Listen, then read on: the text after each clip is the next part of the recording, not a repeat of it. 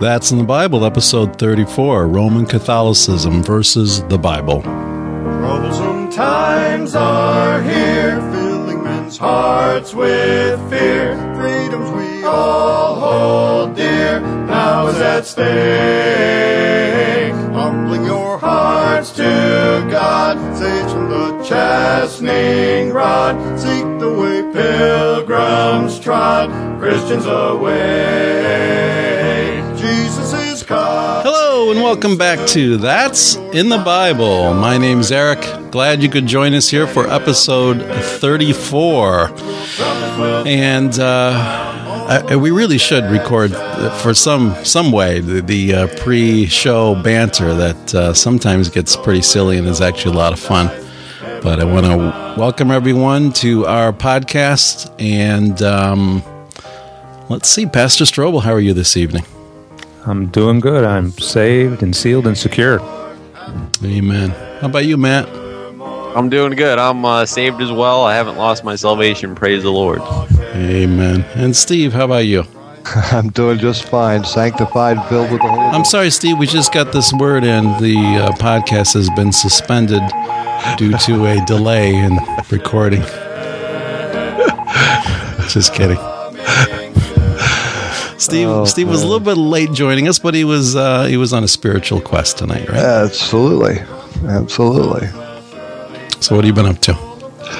Well, this week, Tuesday, this week, Charity Mission, which is a mission down in Buffalo, New York, has their revival, and has been our habit for many years. I take the choir down on Tuesday, and we sing for their revival meeting, and Brother Don Hardman preaches the revival.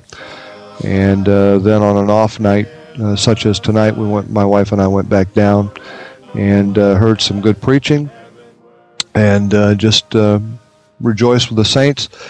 And then this coming Friday, we're preaching down at City Mission. So this week's been pretty busy. Yeah, sounds like you're keeping real busy. Amen. Busy there in beautiful, sunny Western New York. And the weather must be pretty nice now, too. We're getting that way, right? Well, it started to cool off quite a bit today. It's supposed to get nasty over the weekend, but it has been very, very, very, very pleasant. It's been enjoyable. So nice to feel that change in season. You know, if anybody's listening from somewhere else where maybe they don't experience it quite the way we do, it's always nice to have that. Well, I'll tell you, the last few years, and this may happen more often than not, but it always seems as though we have winter and then it just jumps right into summer. We don't really get that transition of spring. What is that, this year? Global warming? I don't know what you want to call it, but this year has been very pleasant. We've had a nice transition, and spring's in the air, and it's been really enjoyable. Also, this past weekend, I don't mean to carry on, but made a trip back to Indiana and saw my folks, and mom's in a nursing home right now, and got a chance to see her, and so just had a good time this week. Been very busy. Amen. Pastor Strobel. Well, Monday night I was in Attica, just visiting, and Just passing through, as Monopoly would say. Yep, they let me out, which was always good. Amen. A little dicey on the way in. They didn't have the gate clearance for us up there, and I was told I wouldn't be able to get in. Thankfully, I had to go to the restroom. When I got out, I was getting ready to leave, and the guy said, "Hold on." And another volunteer had come in, and they didn't have his gate clearance either. And so, long story short, they found it was located someplace else. This was the beginning of the month, I guess, and they sent one of the officers for it. And we were able to get in. And so I actually did 2 studies there with the men that night.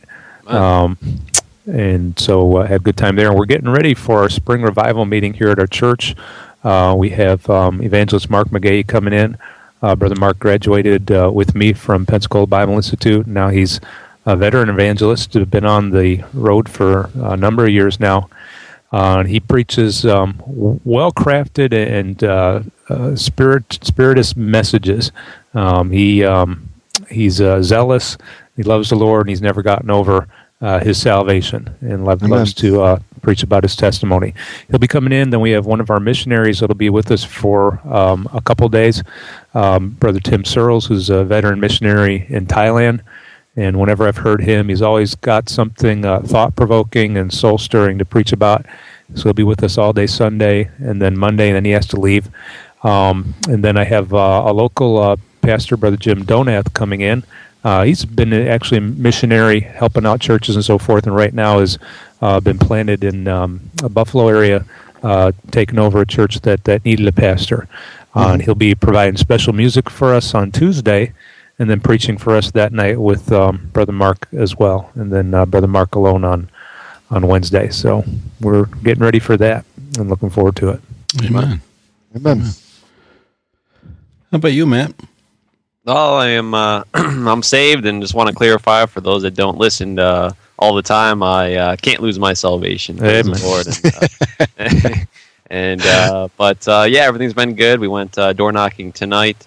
Visitation was tonight, so like usual, and it was just a good time. Brother Tom and I have a good time going out there together, and it's always nice having a brother in the Lord that you like spending time with, and we just agree on so many things, of course, on the Bible and things like that. So it's really nice to go out there. You don't have to worry about what you're going to say to them and things like that. And so we had a good time door knocking and had some good knocks. And usually we have a lot of doors slammed in our face, not because we're trying to be harsh or anything like that, just because a lot of people don't want to hear the gospel around here. But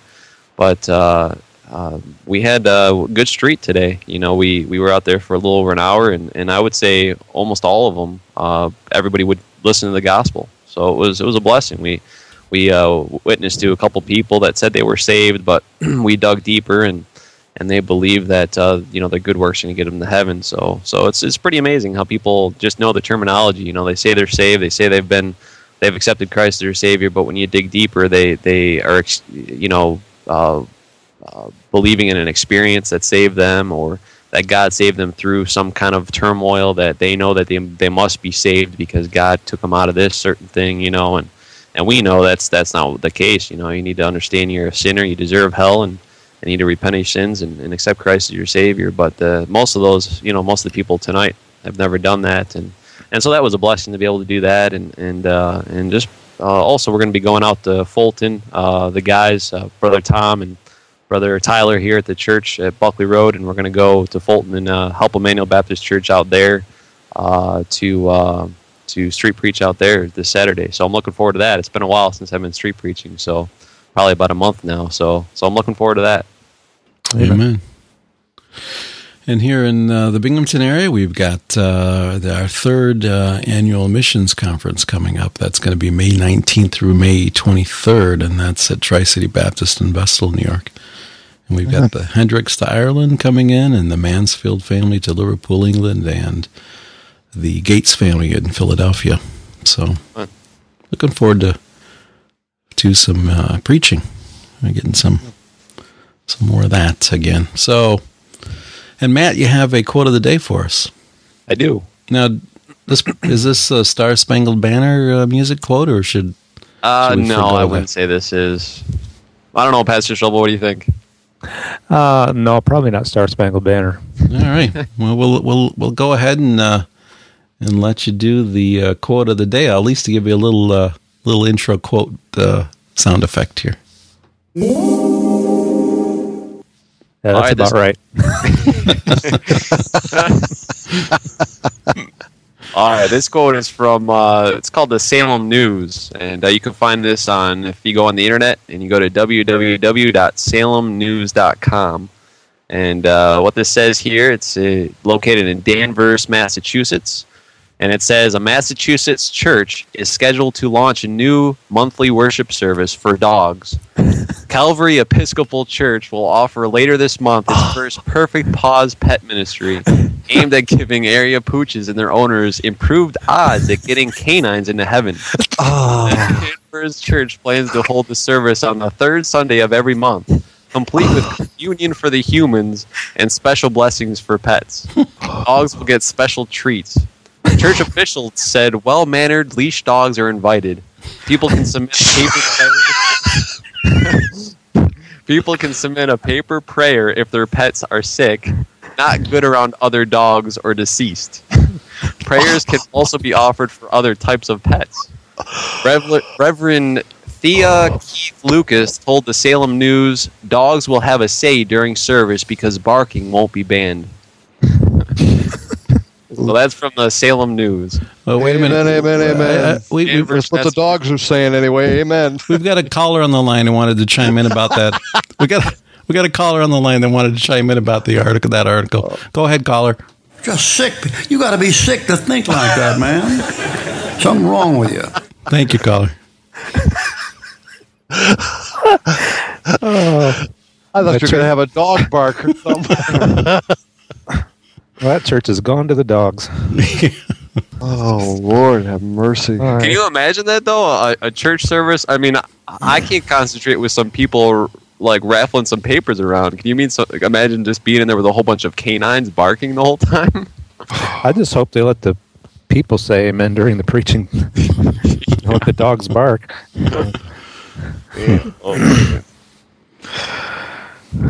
Well, that quote stands all by itself. It does. But you know what?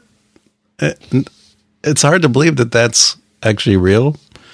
But given that it is, there'll be people that will go and take their dogs. Well, I thought it was bad enough they had dog psychologists. Now they've got dog churches. Unbelievable. Well, it does remind me of an incident I heard about with a relative at their church from Illinois several years ago. They were having I think it was a Methodist church, and they were having a service, or announced they were going to have a service on I think it was the following Sunday or one to come, where they invited the little girls to bring their dolls so they could baptize them. Oh, boy. Wow. And apparently the relative or the person that we knew about it didn't want to bring their doll because they didn't want their doll to get wet, which was a good idea. Now, if we did that at our church, their church, they just got sprinkled. Our church, that thing would be immersed. Be leaking water for weeks. You'd have a Betsy Wetsy or something there. I think we need it back to the Bible. Can you imagine what God's thinking when he's up there in heaven taking a look at this stuff? And people think that this is real, serious stuff.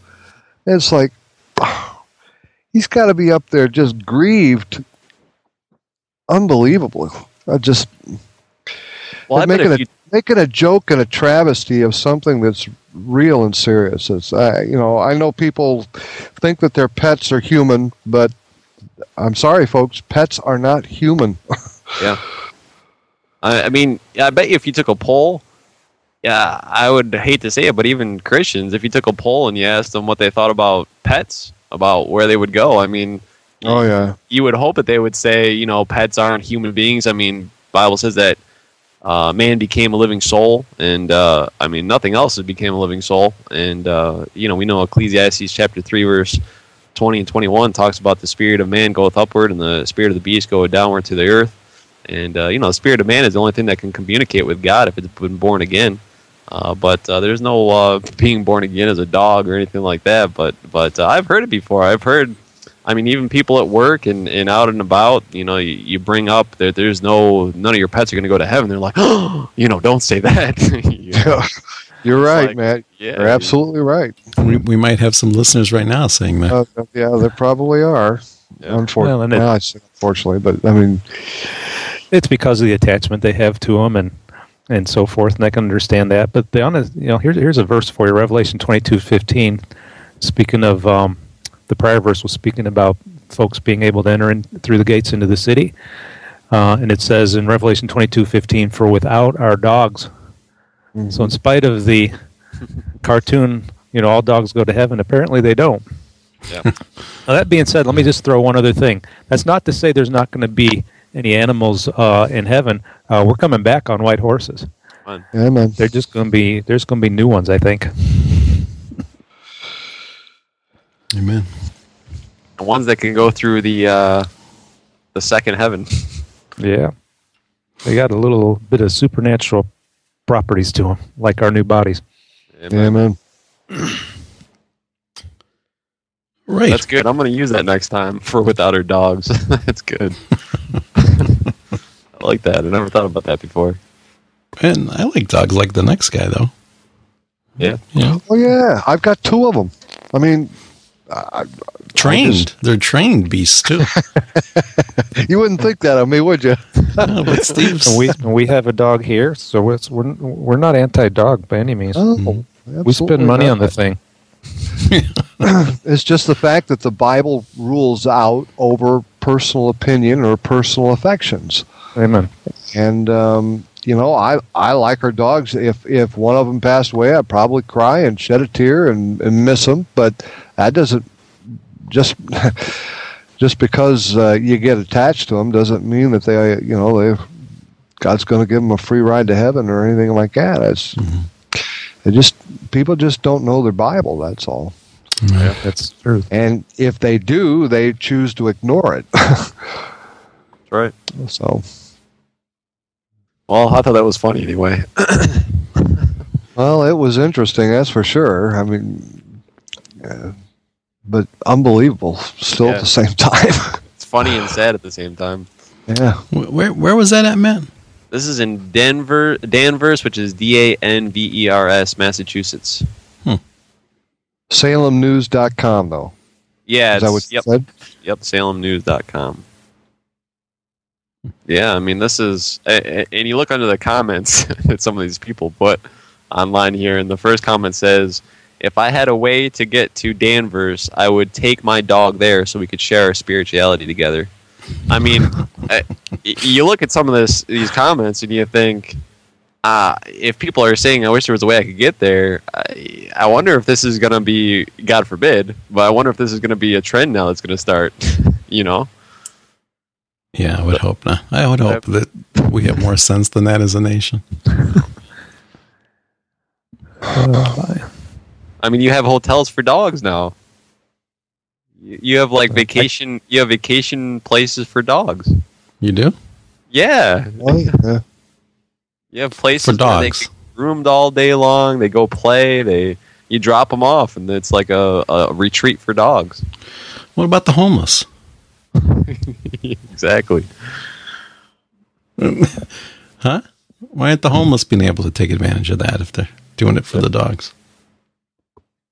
Well, it costs money. The dogs don't get to be dropped off for free. Well, dogs don't have any money. Yeah, but we do. The owners. Yeah. I'm at the site, Matt. Whereabouts on... Steve's going to track this down. I'm just curious. You do like those 2 dogs, don't you, Steve? Yeah. He's going to Google Maps. I'm at SalemNews.com, and I'm looking for the story, and I don't see it. Actually, what I'm at, it says that's where it's from, but I'm at Boston.com. Boston.com. Okay, I'll try that. So you can try that, and it should give a whole list. And you can click on news, and I think it's on odds and ends, and it kind of goes over some. Well, Steve's trying to find that, but for you folks that are listening in and do want to check it out, we'll have a link to it on the show notes, so you can see it if you want to. Alrighty. I'm sorry? Oh, I was just going to say, he said that was under odds and ends, and I was just thinking emphasis on odds. Yeah. Certainly appropriate, isn't it? All right, well, with that introduction, we're looking at Roman Catholicism versus the Bible with Pastor Strobel here tonight. Are you ready, Pastor Strobel? Yes, sir. All right. Well, let's go ahead and get started.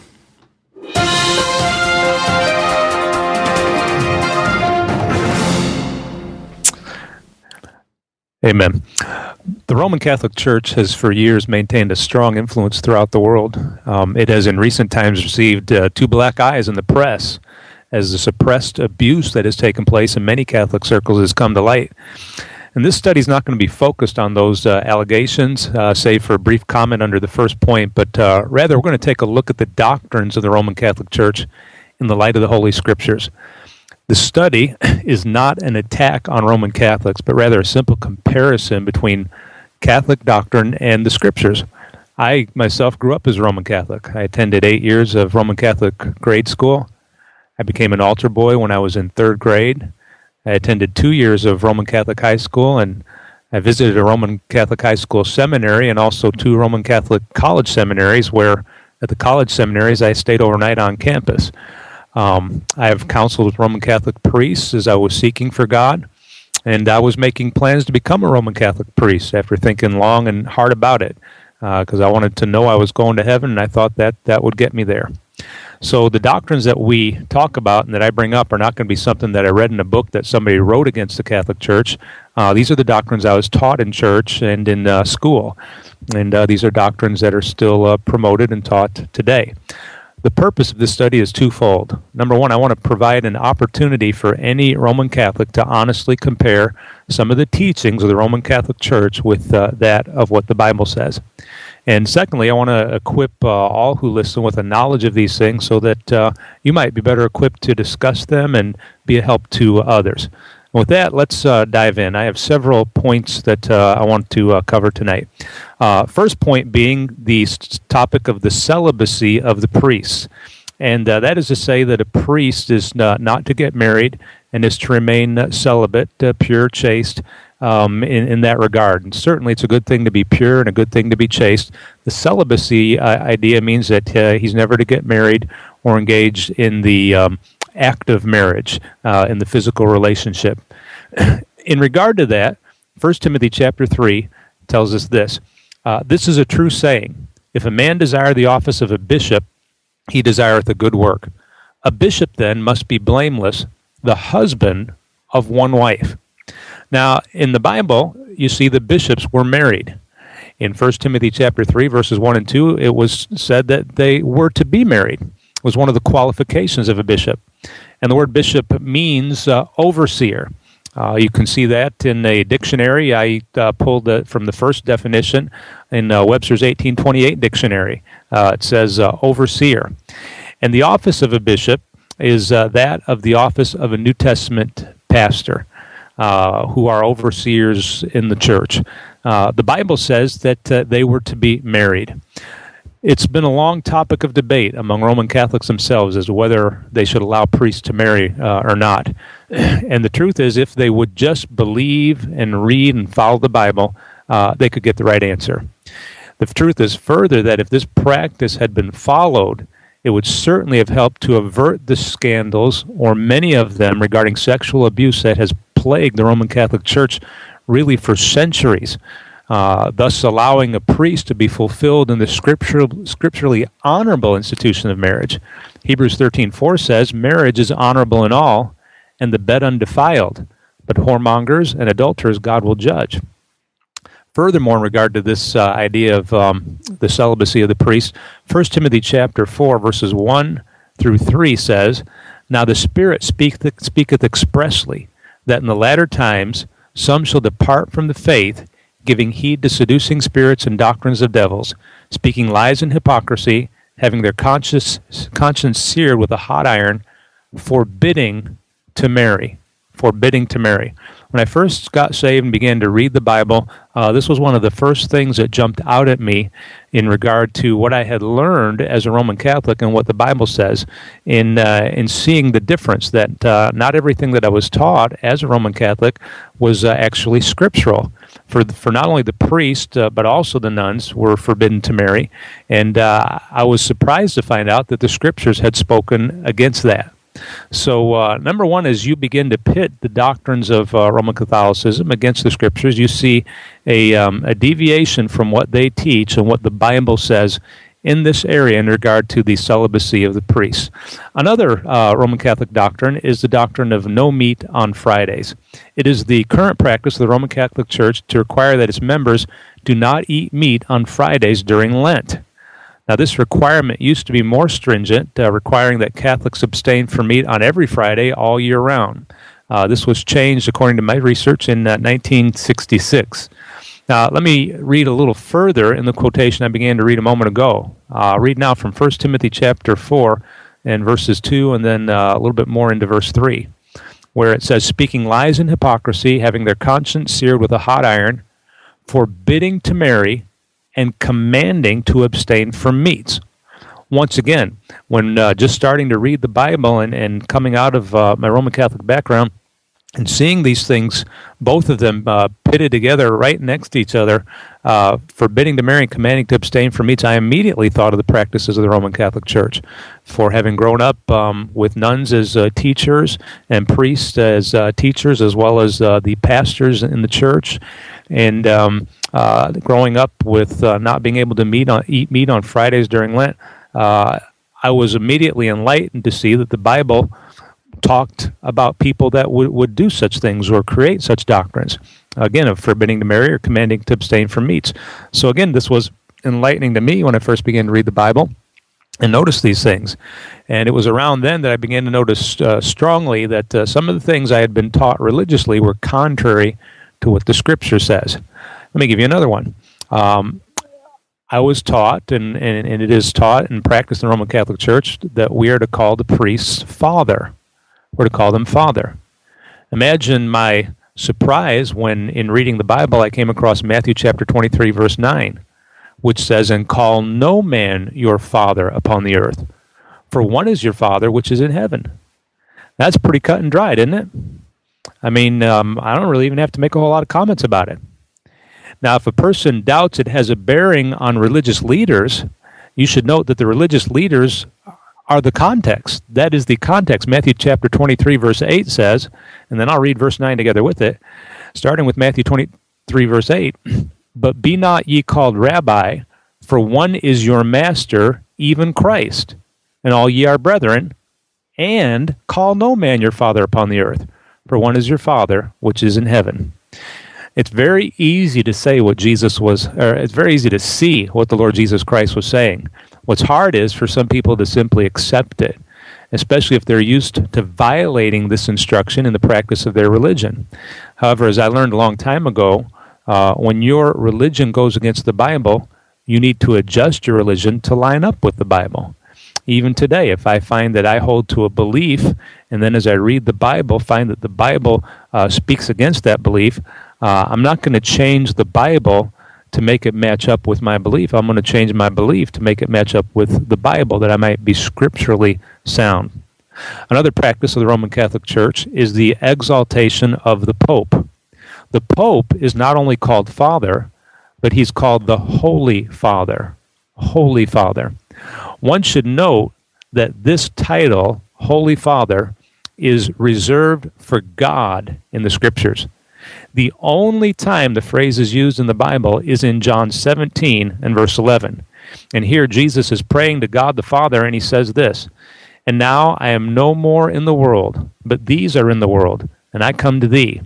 Holy Father, capital H, capital F, Holy Father, keep through thine own name those whom thou hast given me, that they may be one as we are. That title, Holy Father, is reserved for the Lord God Almighty himself, and any hijack of that title is no less than blasphemy. And speaking of blasphemy, I noticed years ago, 1981 was the year, May 25th, 1981, the May 25th, 1981 edition, I should say, of Time magazine. I remember seeing it, and it covered the shooting of Pope John Paul II. And there were many pages dedicated to that shooting, which is certainly understandable. But what I was shocked about was they had a headline in one of those places where they would deal with the subject, and the headline said in bold black letters, "It's like shooting God."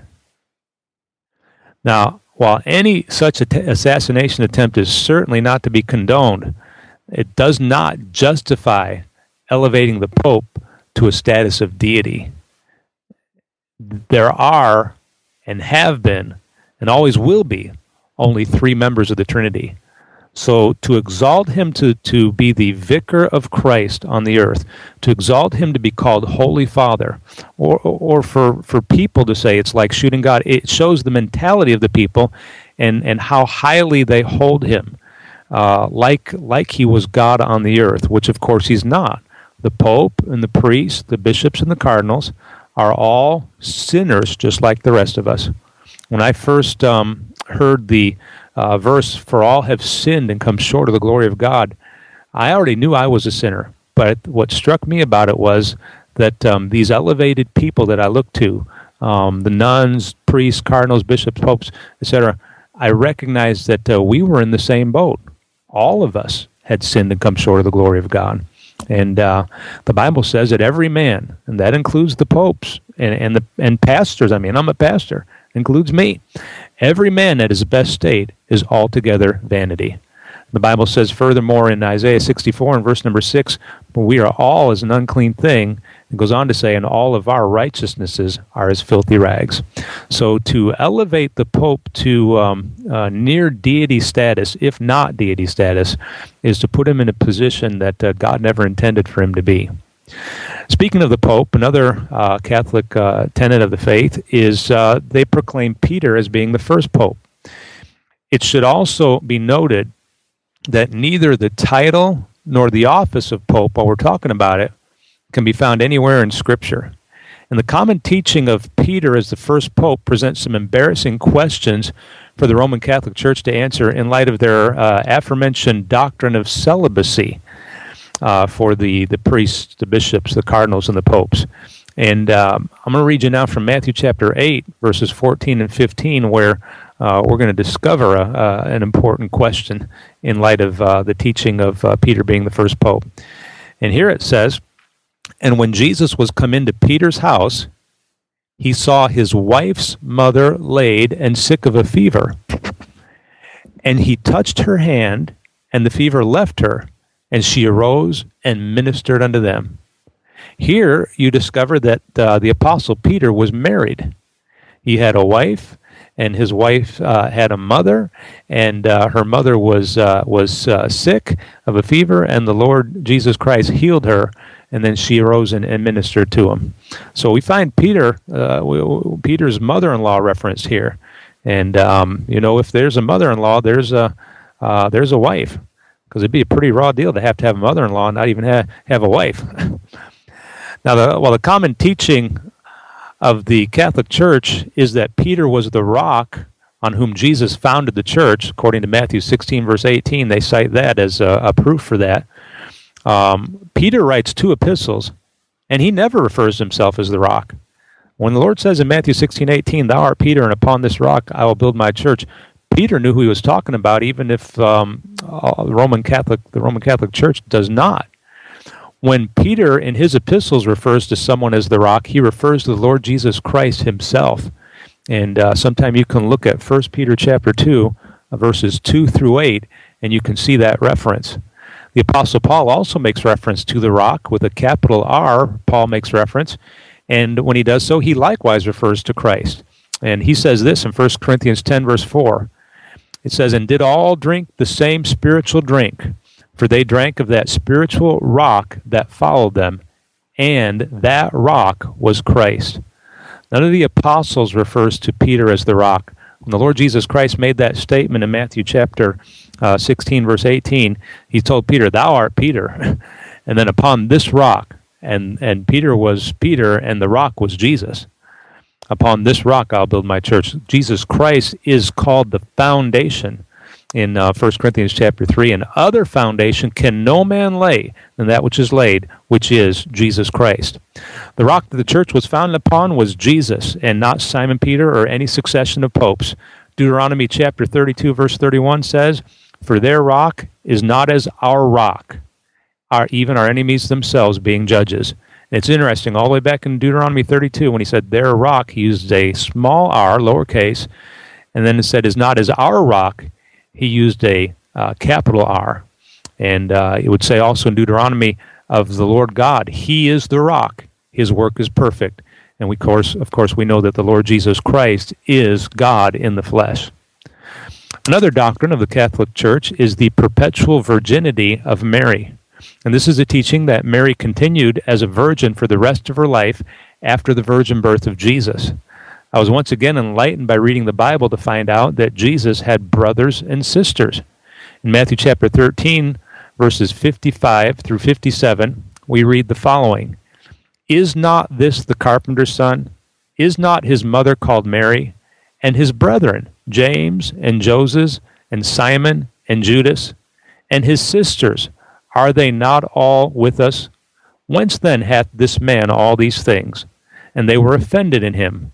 But Jesus said unto them, a prophet is not without honor, save in his own country, and in his own house. The Lord Jesus Christ acknowledged that these were brethren, his sisters. These were people of his own house. These were children that Mary bore after she bore Jesus Christ. You find 4 male children listed by name. Then you find sisters listed plural. So the family of Jesus Christ, including Jesus, included at least 7 people. Jesus, and then 4 brothers, and at least 2 sisters, and possibly more. Paul also says in Galatians 1, verse 19, but other of the apostles saw I none, save James, the Lord's brother. So the Bible acknowledges that Mary had children. And of course, the subsequent children Mary had by normal means, not by a virgin birth. For these children were not virgin-born deity as Jesus Christ was. All right, next, we're going to look and discuss the doctrine of one mediator from the Bible standpoint versus many mediators in the Roman Catholic doctrine. And the Roman Catholic Church teaches that we have many mediators or go-betweens that we can use to get to God. The most notable being the priests in the practice of confession. And the Catholic teaching is that you are to confess your sins to the priest, and then the priest acts as the mediator between you and God and secures your forgiveness for those sins.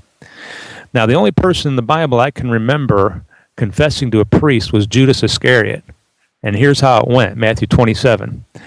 Then Judas, which had betrayed him, when he saw that he was condemned, repented himself, and brought again the 30 pieces of silver to the chief priests and elders, saying, and here comes his confession, I have sinned. By the way, that's how we were taught to approach the priest. Bless me, Father, for I have sinned. Saying, and here's Judas, saying, I have sinned in that I have betrayed the innocent blood. Here's the priest's response. And they said, what is that to us? See thou to that. He cast down the pieces of silver in the temple and departed and went and hanged himself. All right, that's just interesting. That's kind of a little interesting tidbit I thought I'd throw in.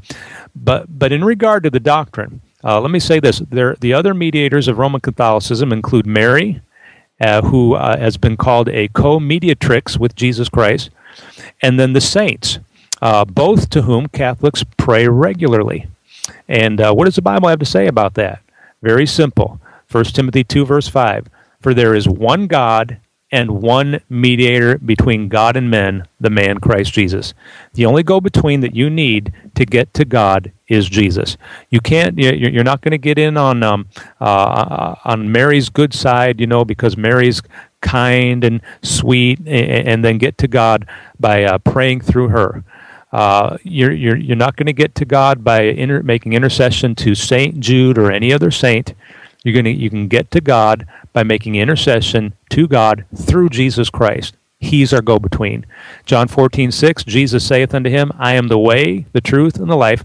No man cometh unto the Father but by me. So no other go-betweens to get to God, just Jesus.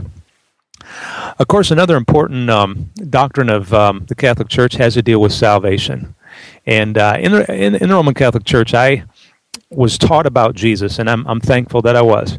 And I was taught about his life, and I was taught about his death, and his burial, and his resurrection. So I was taught that much of the gospel. I was not taught the gospel according to the scriptures, in that that's the only thing that was necessary for me to receive in order to be saved. And having been taught that, it's like in the Roman Catholic Church, you're taken right up to the threshold of salvation, but you're never taught how to walk through the door. In John 10, the Bible says that Jesus is the door, and by him, if any man enter in, he's going to be saved. And so what I learned and in the doctrine of the Catholic Church was that in order to go to heaven, I must die in a state of grace.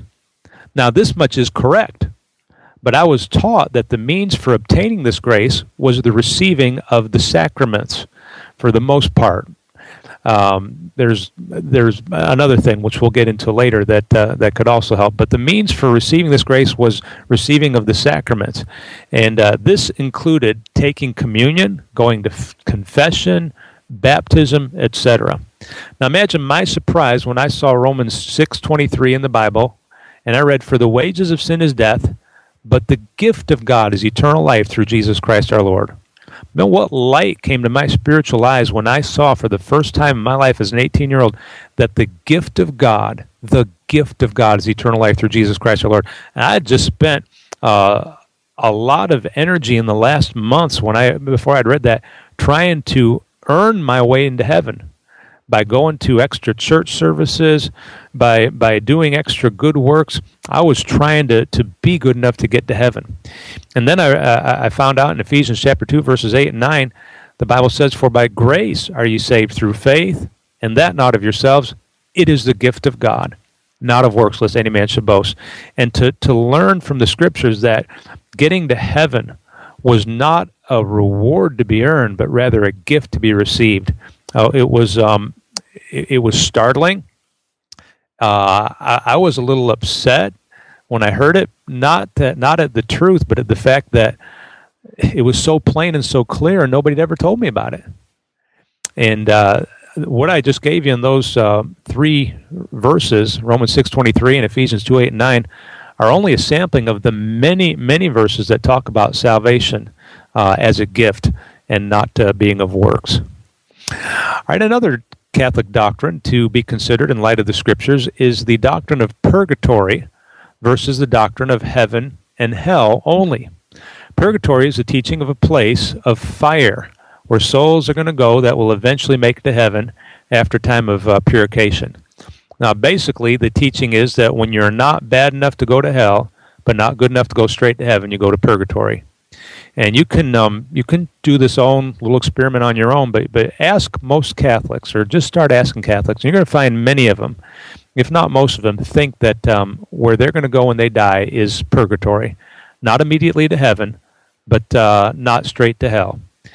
And the only problem, again, is that when it comes to purgatory, there's just no such place in the Bible. Now, the further teaching of the Roman Catholic Church is that one can receive indulgences to reduce his time in purgatory. Now, indulgences are extra sacramental means of obtaining grace. In other words, something beyond the sacraments. That's what I mentioned earlier as far as obtaining grace. And if you were to look up Martin Luther's 95 Thesis, which he nailed to the door, at the Diet of Worms, to start the Reformation, you're going to find that the subject of indulgences was a main sticking point that Luther had with the Catholic Church. The Catholic Church's practice in those days was to actually sell indulgences for money. I'm not sure if they still do that today, but Luther had a problem with this. And what indulgences are essentially is it's time off in purgatory for good behavior, if you will. It's you not having to endure all of the time that you normally would have in purgatory, but it allows you to get out early and then make your way to heaven. To see how these indulgences are used today, I'm going to read you from the Roman Catholic Bible, just not the text, but some introductory material or some material in the beginning before the text from the St. Joseph New Catholic Edition. And here they offer indulgences for reading the Bible. And it says this: an indulgence of 3 years is granted to the faithful who read the books of the Bible for at least a quarter of an hour, with the reverence due to the divine word as spiritual reading. Now, let me say this. I think it'd be a good idea for the Catholics to read the Bible for at least a quarter of an hour a day. That's only 15 minutes a day. That'd be a good thing to do. It says, to the faithful who piously read at least some verses of the gospel, and in addition, and what I'm about to tell you, you don't need to do, but reading the Bible is good. To the faithful who piously read at least some verses of the gospel, and in addition, while kissing the gospel book, devoutly recite one of the following invocations: may our sins be blotted out through the words of the gospel. May the reading of the gospel be our salvation and protection. May Christ, the Son of God, teach us the words of the gospel. An indulgence of 500 days is granted. A plenary indulgence, which means an indulgence where no further indulgences are necessary. It's like your final payment. A plenary indulgence under the usual conditions is granted for those who for a whole month daily act in the way indicated above. And let me just say this, if you could read your Bible for a quarter of an hour of a day, according to what the Catholic Church is teaching here at the beginning of this Bible, this Roman Catholic Bible, you wouldn't even have to go to purgatory. Now, of course, I'm not advocating that's actually true. But again, I think it'd be healthy for you to read your Bible for a quarter of an hour of a day beyond just 30 days. But according to this teaching, they're granting you indulgences for doing it. And one other example is a prayer to be prayed before reading the Holy Scriptures. And they list this prayer: "Come, Holy Spirit, fill the hearts of thy faithful and enkindle in them the fire of thy love. Send forth thy Spirit, and they shall be created, and thou shalt renew the face of the earth. Let us pray, O God, who didst instruct the hearts of the faithful, by the light of the Holy Spirit, grant us by the same Spirit to have a right judgment in all things, and ever to rejoice in his consolation through Christ our Lord. Amen." I read that because if you will recite this prayer daily for a month, it says that you will get a plenary indulgence. But if you just recite this prayer, apparently you will gain an indulgence of 5 years. Now, again, what does that have to do with the Bible? Absolutely nothing. The Lord Jesus Christ spoke of heaven, and he spoke of hell, but not purgatory. Purgatory is a late addition even to Roman Catholic doctrine, and neither the Old Testament or the New Testament speaks of any place like that. All right, let's talk for a moment about the Ten Commandments. In the teaching of the Ten Commandments, the Roman Catholic Church conveniently leaves out the second commandment.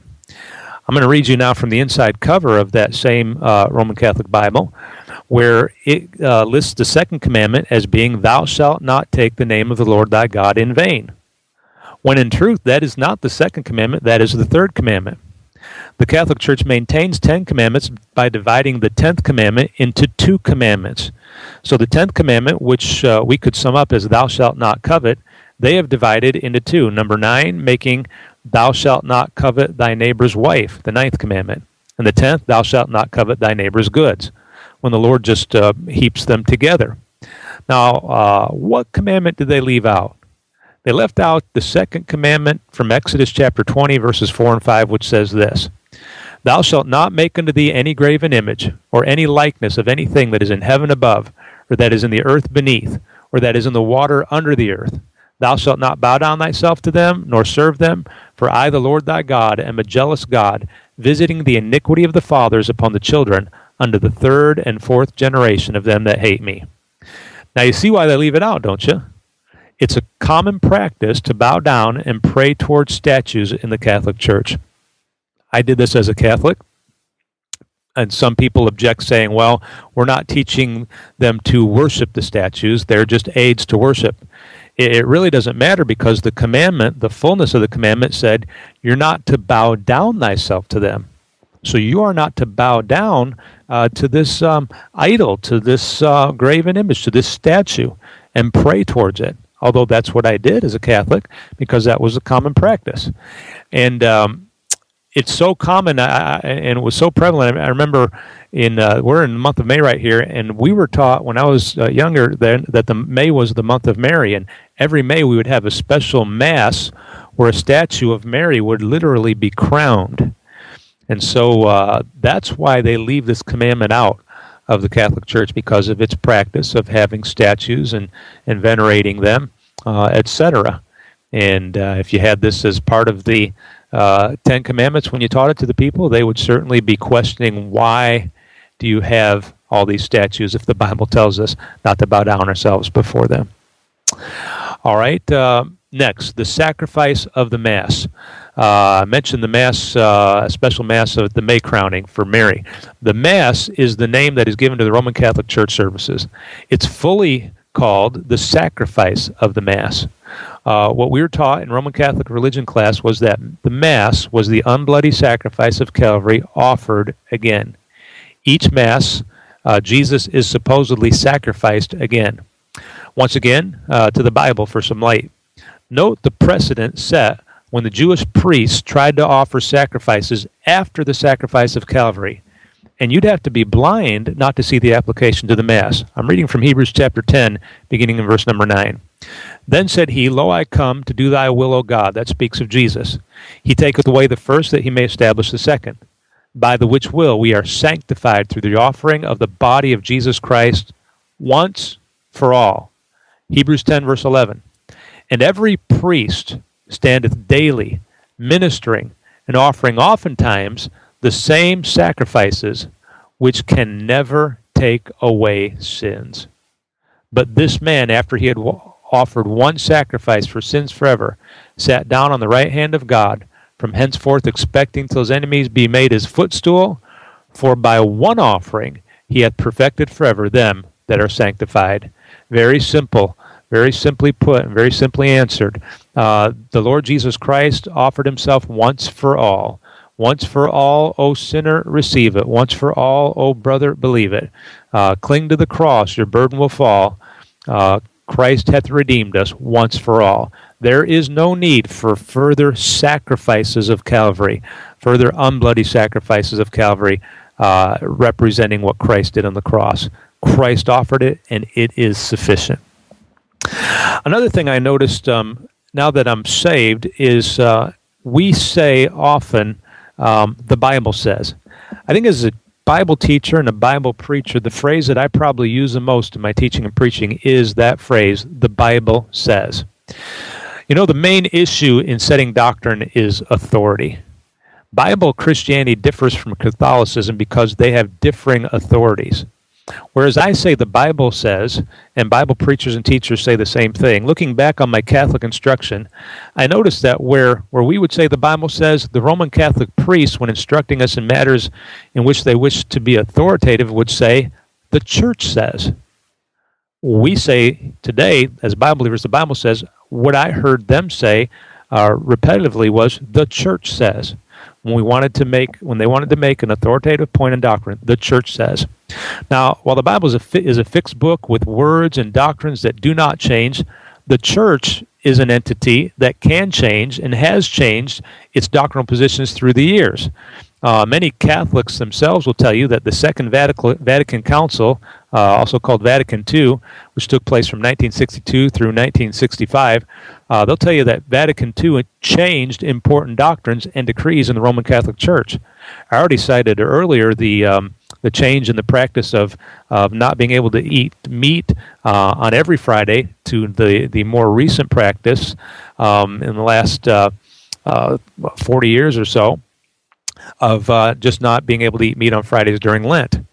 Now, the Bible cites the Lord and it cites the Scriptures themselves as being the authority. And, of course, that's where we derive our authority from. That's where we derive our instruction from. In the Bible, you're going to read phrases like this, it is written, when they want to make a point about authority. You'll read, thus saith the Lord. You'll read, the Scripture saith, and things like that. In praying to the Father, Jesus said, sanctify them through thy truth. Thy word is truth. John 17, verse 17. That's where we get our doctrine from. We get it from the Word of God.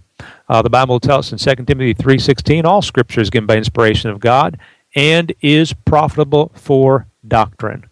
So we're getting our doctrine from the Word of God, which is fixed, the Scriptures, which are set in stone. And the Church now, according to 1 Timothy 3:15, is to be the pillar and ground of the truth, and we're to be holding forth the word of life, according to Philippians 2:16. And what we're to do is we're to earnestly contend for the faith which was once delivered to the saints. The Church is not the truth, though. It's the pillar and ground of the truth, where the Bible is the truth in John 17, verse 17. So that's where we get our doctrine. The Roman Catholic Church has been more like shifting sand, and it leaves itself the possibility of changing depending on how the wind blows. See Ephesians 4:14 and 15 for some additional insight.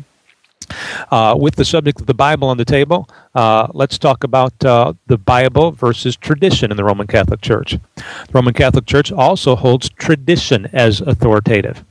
After I got saved in 1980, I went back to my Roman Catholic priest with whom I had counseled, and I came back to talk to him about what I had learned. And I was excited about the Bible. I had only been saved for a few weeks, and I only had a New Testament. And I'd read through that New Testament, and I had it marked up. And during our conversation, my priest said two amazing things. When I would show him scriptures that went against his position, he'd say this. He said, "Don't you think tradition is important?" And I told him not where it goes against the Bible. He also told me that I knew the Bible better than he did. And he didn't say it in a facetious manner. He said it in a genuine manner. Now, I was 18 years old, and I was in the Bible for only a few weeks. And to say that I knew it better than my Roman Catholic priest and pastor who's been through seminary and the ministry for many years, man, I'd been to confession many times before in my life, but that was the first time I ever had a Roman Catholic priest make a confession to me. Well, actually, it was the second time. The first time was when one of my priests told me that there were some bishops that he liked to boot in the, and he used a word that I can't repeat. Regarding tradition, here's what the Lord Jesus Christ told the religious leaders of his day. Mark chapter 7, verses 6 through 9. He answered and said unto them, Well hath Esaias prophesied of you hypocrites, as it is written, This people honoreth me with their lips, but their heart is far from me.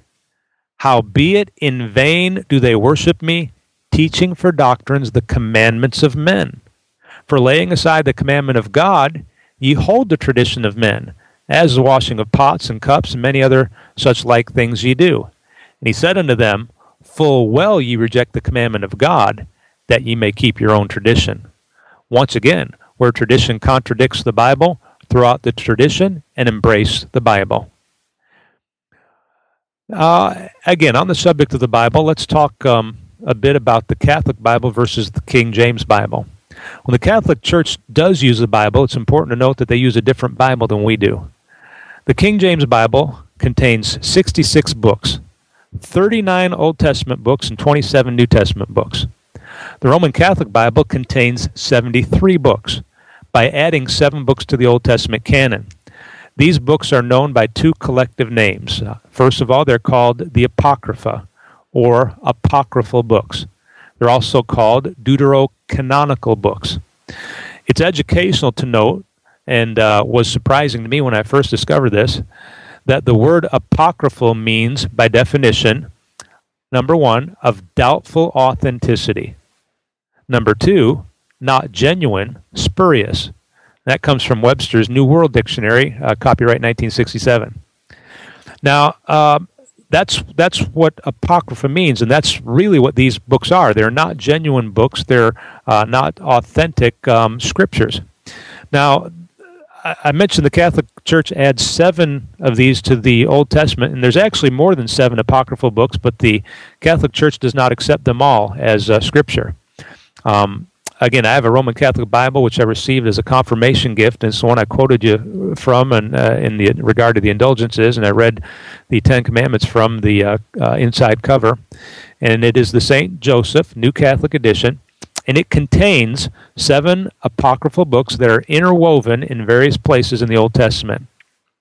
I also have a Jerusalem Bible, which is an accepted Roman Catholic edition, or an edition that's accepted for use by Roman Catholics, and it likewise contains 7 apocryphal books. Because the Roman Catholic Church accepts these books as part of the canon of scriptures, they are called deuterocanonical books, which means literally second canon. The word deutero, you recognize the word Deuteronomy from, or the name Deuteronomy from the Bible, the 5th book in the Bible. Deuteronomy comes from a couple words, deutero meaning 2 or second, and then from onomy, it comes from a Greek word which means law, and what Deuteronomy is the second giving of the law. The 10 Commandments were given twice in the Bible, once in Exodus, and then the second time in Deuteronomy. And then Deuteronomy also rehashes a lot of other things that went on in Israel's history as God began to deal with them. So they're called deuterocanonical books, which means they're second canon. They believe them to be authoritative scriptures.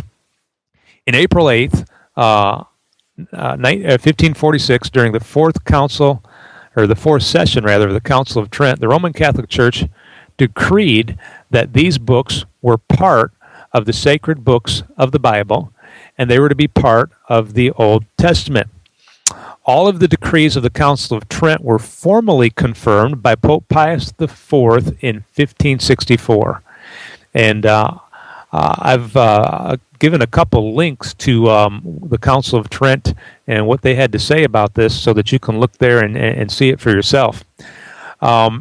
These apocryphal books are Tobit or Tobias in some versions, Judith, Wisdom, Ecclesiasticus, or Sirach in some versions.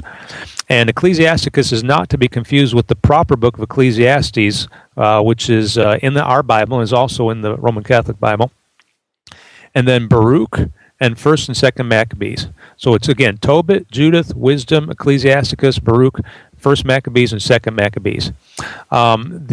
They also include additions, the apocryphal literature does, they also include additions to the book of Daniel, adding 2 chapters to Daniel for a total of 14 chapters. Chapter 13 being Susanna's virtue, and chapter 14 being Bel and the Dragon. My St. Joseph New Catholic Edition also includes additions to the book of Esther, adding 10 verses to the end of the book of Esther, so 10 verses, additional verses in chapter 10, and then 6 additional chapters for a total of 16 chapters in the book of Esther. Now, before somebody objects and says, well, the original King James Bible included the Apocrypha, if you do your homework, you can easily find that the original King James Bible did not include the Apocrypha as part of the Old Testament canon of Scripture. But the Apocrypha was inserted between the Testaments, noting that it was not included as part of the canon of Scripture. They put it in there simply for certain historical reference and enlightenment about customs of the time. So they did not include it as part of the Scriptures, nor do we today as part of the canon of Scriptures. Now, before going on, let me point out 3 significant things regarding the Apocrypha, and really I'm going to use these and we'll wrap it up here. No New Testament writer ever cites any quotation from any of the apocryphal books. If they were authentic, you'd figure to get at least one quote from one of the books, but their batting average is 0. Never a quote from any one of the apocryphal books. Another thing to note is this. It's from the Apocrypha that the Catholics get the idea of praying and offering sacrifices for the dead. Let me read you from 2nd Maccabees, chapter 12, verses 42 through 46, first reading from the St. Joseph's edition I've been reading from before. And so betaking themselves to prayers, they besought him that the sin which had been committed might be forgotten. But the most valiant Judas exhorted the people to keep themselves from sin, for as much as they saw before their eyes what had happened because of the sins of those that were slain. And making a gathering, he sent 12,000 drachmas of silver to Jerusalem for sacrifice to be offered for the sins of the dead, thinking well and religiously concerning the resurrection. For if he had not hoped that they that were slain should rise again, it would have seemed superfluous and vain to pray for the dead. And because he had considered that they who had fallen asleep with godliness had great grace laid up for them, it is therefore a holy and wholesome thought to pray for the dead, that they may be loosed from their sins. That's the rendition from the St. Joseph's New Catholic Edition.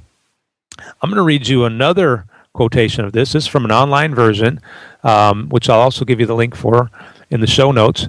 And this latest revision was said to be December 8th, 2006.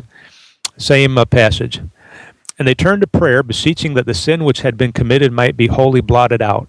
And the noble Judas exhorted the people to keep themselves free from sin, for they had seen with their own eyes what had happened because of the sin of those who had fallen. He also took up a collection, man by man, to the amount of 2,000 drachmas of silver, and sent it to Jerusalem to provide for a sin offering.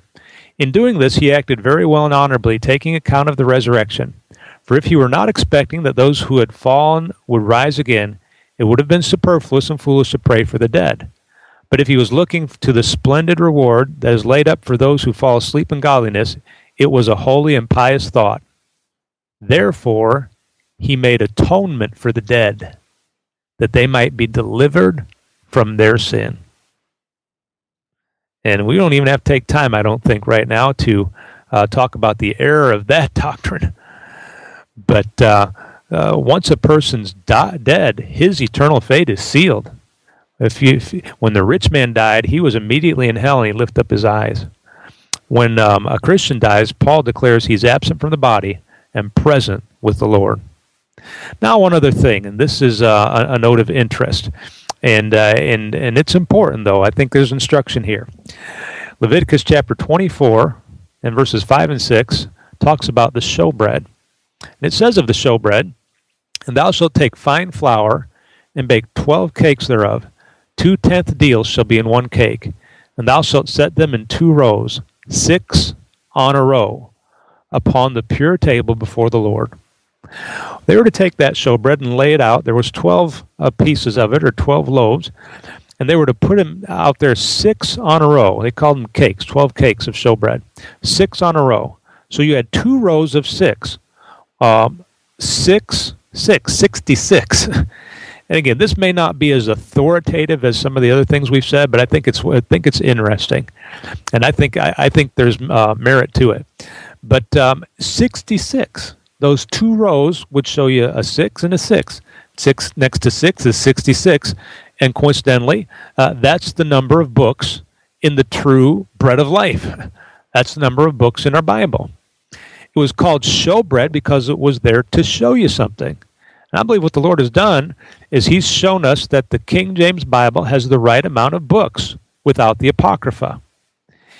Now, we've just gone through 14 areas where you'll find important differences between Roman Catholic dogma and the Holy Scriptures. And there's a lot more than these, but this is a strong sampling of what you'll see as you compare the two. And so let me ask you, as we close, where is your faith? Romans chapter 10, verse 17 says, "So then faith cometh by hearing, and hearing by the word of God." We should put our faith in the Scriptures, not in any man that contradicts the Scriptures, or not in any system that contradicts the Scriptures, or not in any tradition that contradicts the Scriptures. So as Paul said, if we are an angel of God, preach any other gospel than that which is preached, let him be accursed. Oh, one other note.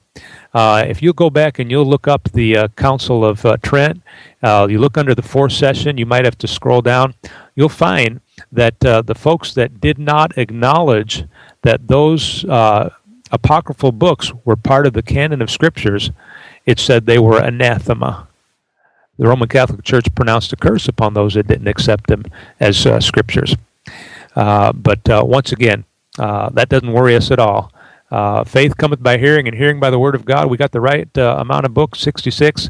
We've got the books of the Old Testament often quoted in the New. Every major section of books in the Old Testament has representation by quotation in the New. So I recommend highly that you get back to the Bible and read it. Maybe you're going to get to it for the first time. And if you don't like some of the things that have been said, again, I'm not trying to pick a fight or be mean or ugly or anything like that. I just encourage you to do what I did. Seek ye out of the book of the Lord and read. Read it from cover to cover. Make it your life's project, a goal before you die, to read every word of the Bible and find out what it says for yourself.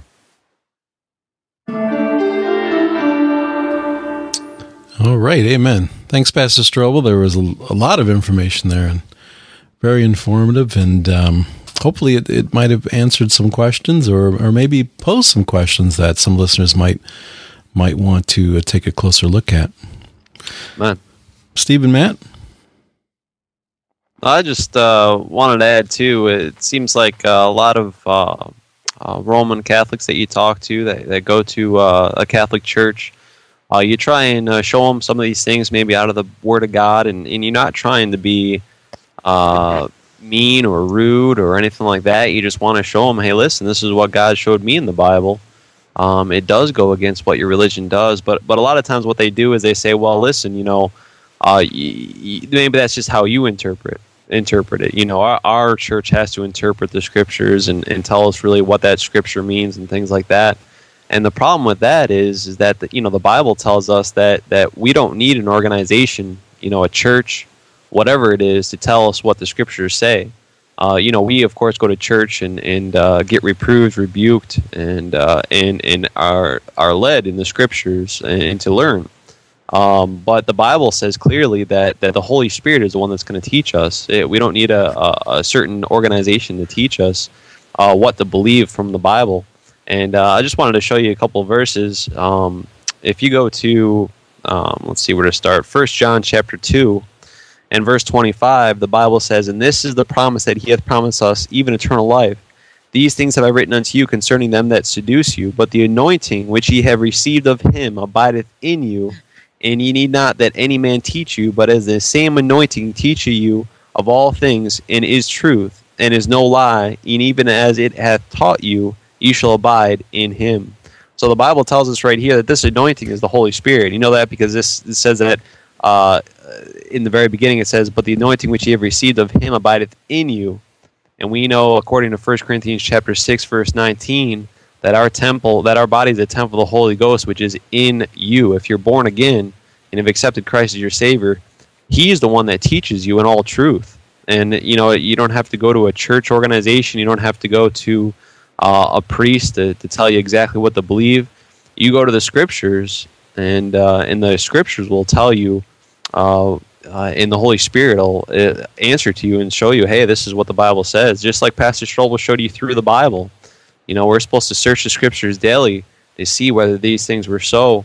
And I just pray that if there's anybody going to a Catholic church, they'll really take a look at this. They'll really open up the Scriptures and pray about it and ask the Holy Spirit to guide them through it. Yeah, amen. I guess the one thing I could say, and I think Pastor Strobel's alluded to it throughout the lesson, is the fact that unfortunately many of our Roman Catholic people, I was not brought up Roman Catholic, I was brought up Lutheran, although even at the time that I was a Lutheran, there were overtures made to come back to the Roman Catholic Church, and many of the practices that the Lutherans hold are very similar to the Roman Catholic beliefs and so forth. But I guess the statement that I want to make is the fact that most people will stay with the religion, with their faith, because that's what they were brought up in, even though it contradicts what the Word of God says. And that's a mistake, because the Bible says, let God be true and every man a liar. And that would mean even those that have made up the particular denomination that they're following, be it Roman Catholic, be it Lutheran, be it Episcopalian, or whatever it is. I'm reminded of this verse in 1 Thessalonians chapter 2, "For this cause also thank we God without ceasing, because when ye received the word of God, which ye heard of us, ye received it not as the word of men, but as it is in truth the word of God, which effectually worketh also in you that believe." Amen. Now, it is incumbent upon each one of us to face up to the Word of God and deal with God and not a denomination. Unfortunately, with those denominations, they either hold you through fear or give you some sense of you need to keep your allegiance with your denomination.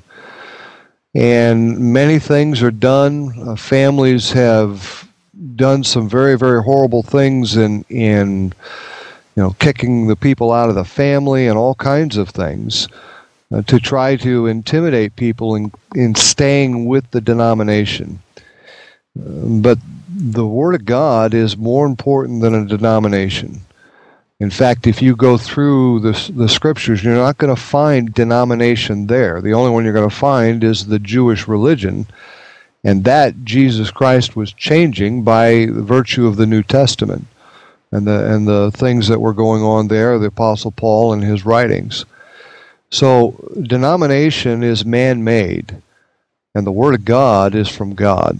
And that's where you have to make a stand. You have to determine within yourself if you're going to follow what the Bible says or you're going to follow what the denomination says. And I would urge you to follow the Word of God, because it's in the Scriptures that you have eternal life. It's not in the denomination. Amen. Amen.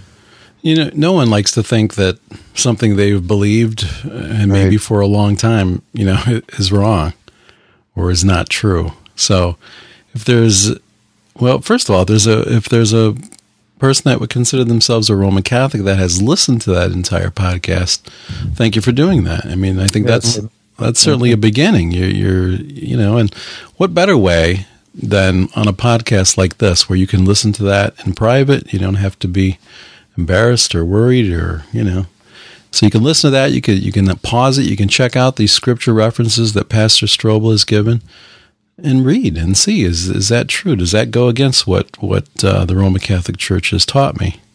And if it does, do I need to be concerned? Unfortunately, some of the folks that I have met with and talked with, they just soon say, I don't care what the Bible says. I'm going with what my church teaches. Amen. I want to add another thing too, and that is, in addition to looking up the scriptures, pray about these things. Mm-hmm. There's another practice in the Catholic Church which we didn't get into, and that is the practice of just vainly repeating your prayers. And the Lord told us we're not to pray that way using vain repetitions. When I talk about praying, I'm not talking about then just repeating some rote or memorized prayer, but talking to God from your heart. The Scripture says you're to pour out your heart before Him. God is a refuge for us in Psalm 62, verse 8. So talk to Him, and God knows what the truth is. And one of the things I just began to do was to ask Him to show it to me. If God was big enough to create the heavens and the earth, and I believed He was, and He certainly is, and I believe He was big enough to show me the truth if I really wanted to know it. And if you're sincere and genuine, Jesus said, if any man will do His will, he shall know of the doctrine, whether it be of God or whether I speak of myself. Yeah. Amen. I remember as Pastor Strobel alluded to several times, the shock of reality. Now, I was faithful Lutheran attender and so forth. I would go even with my family didn't go, and was faithful in the services and so forth, and knew the drill and all that kind of stuff. But I remember the shock of reality in seeing that the Scripture said one thing, and the religion that I had followed for all of those years said something else. Mm-hmm. And I don't know that it was so much anger, but it was just surprise. I just remember trying to follow the system of which it was set up and failing time after time after time, turning over new leaf after new leaf after new leaf, and never having the conscience clear that I had done what was required. Amen. I always felt like you had to keep doing more and more and more, and I could never satisfy. It seemed like I could never satisfy God by having that clear conscience. And when the light of the gospel finally came to me, and it's a long story for that, but once that came, and I trusted Jesus Christ as my personal Savior, all of that inward guilt and feeling of happening to do all the time left. That burden of sin disappeared, and all of a sudden serving God was not a duty but a privilege. And just because I wanted to please Him, instead of running from a fearful being that I thought was holding a stick over me all of the time, because I wasn't doing enough. Finally became a loving Heavenly Father that had forgiven me all of my sins. And again, that's the difference between a personal relationship with Jesus Christ and following a denomination. Come on. Amen. All right.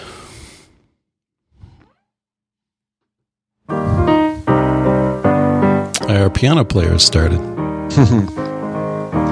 Troublesome times are here, filling men's hearts with fear. Well, I was brought up in a Bible-believing Baptist church.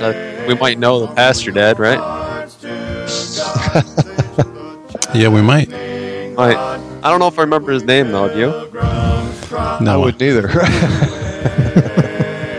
I was raised in it till I was about 8 or 9 years old, and the pastor was Pastor Scott Strobel. I was a little munchkin then. I don't know, was there any more well behaved back then, Pastor Strobel?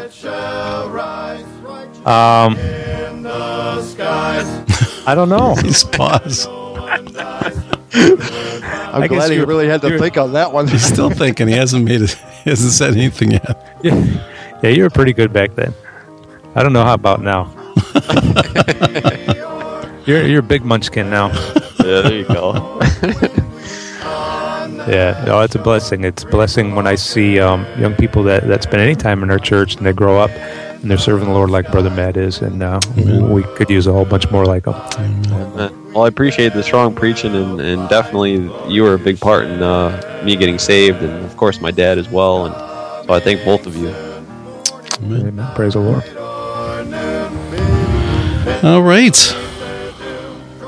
You know, just as we were talking there, maybe on a separate page or maybe one podcast we could just maybe go through our testimonies. I was thinking the same thing. Amen. That'd be good. Testimonies are in the Bible. Paul gave his. Sure. All right. My Lord willing, we'll see everybody here again next time. Come on. Many will meet their doom. Trumpets will surely sound. All of the dead shall rise. Righteous meet in the skies. Going where no one dies. Heavenward bound.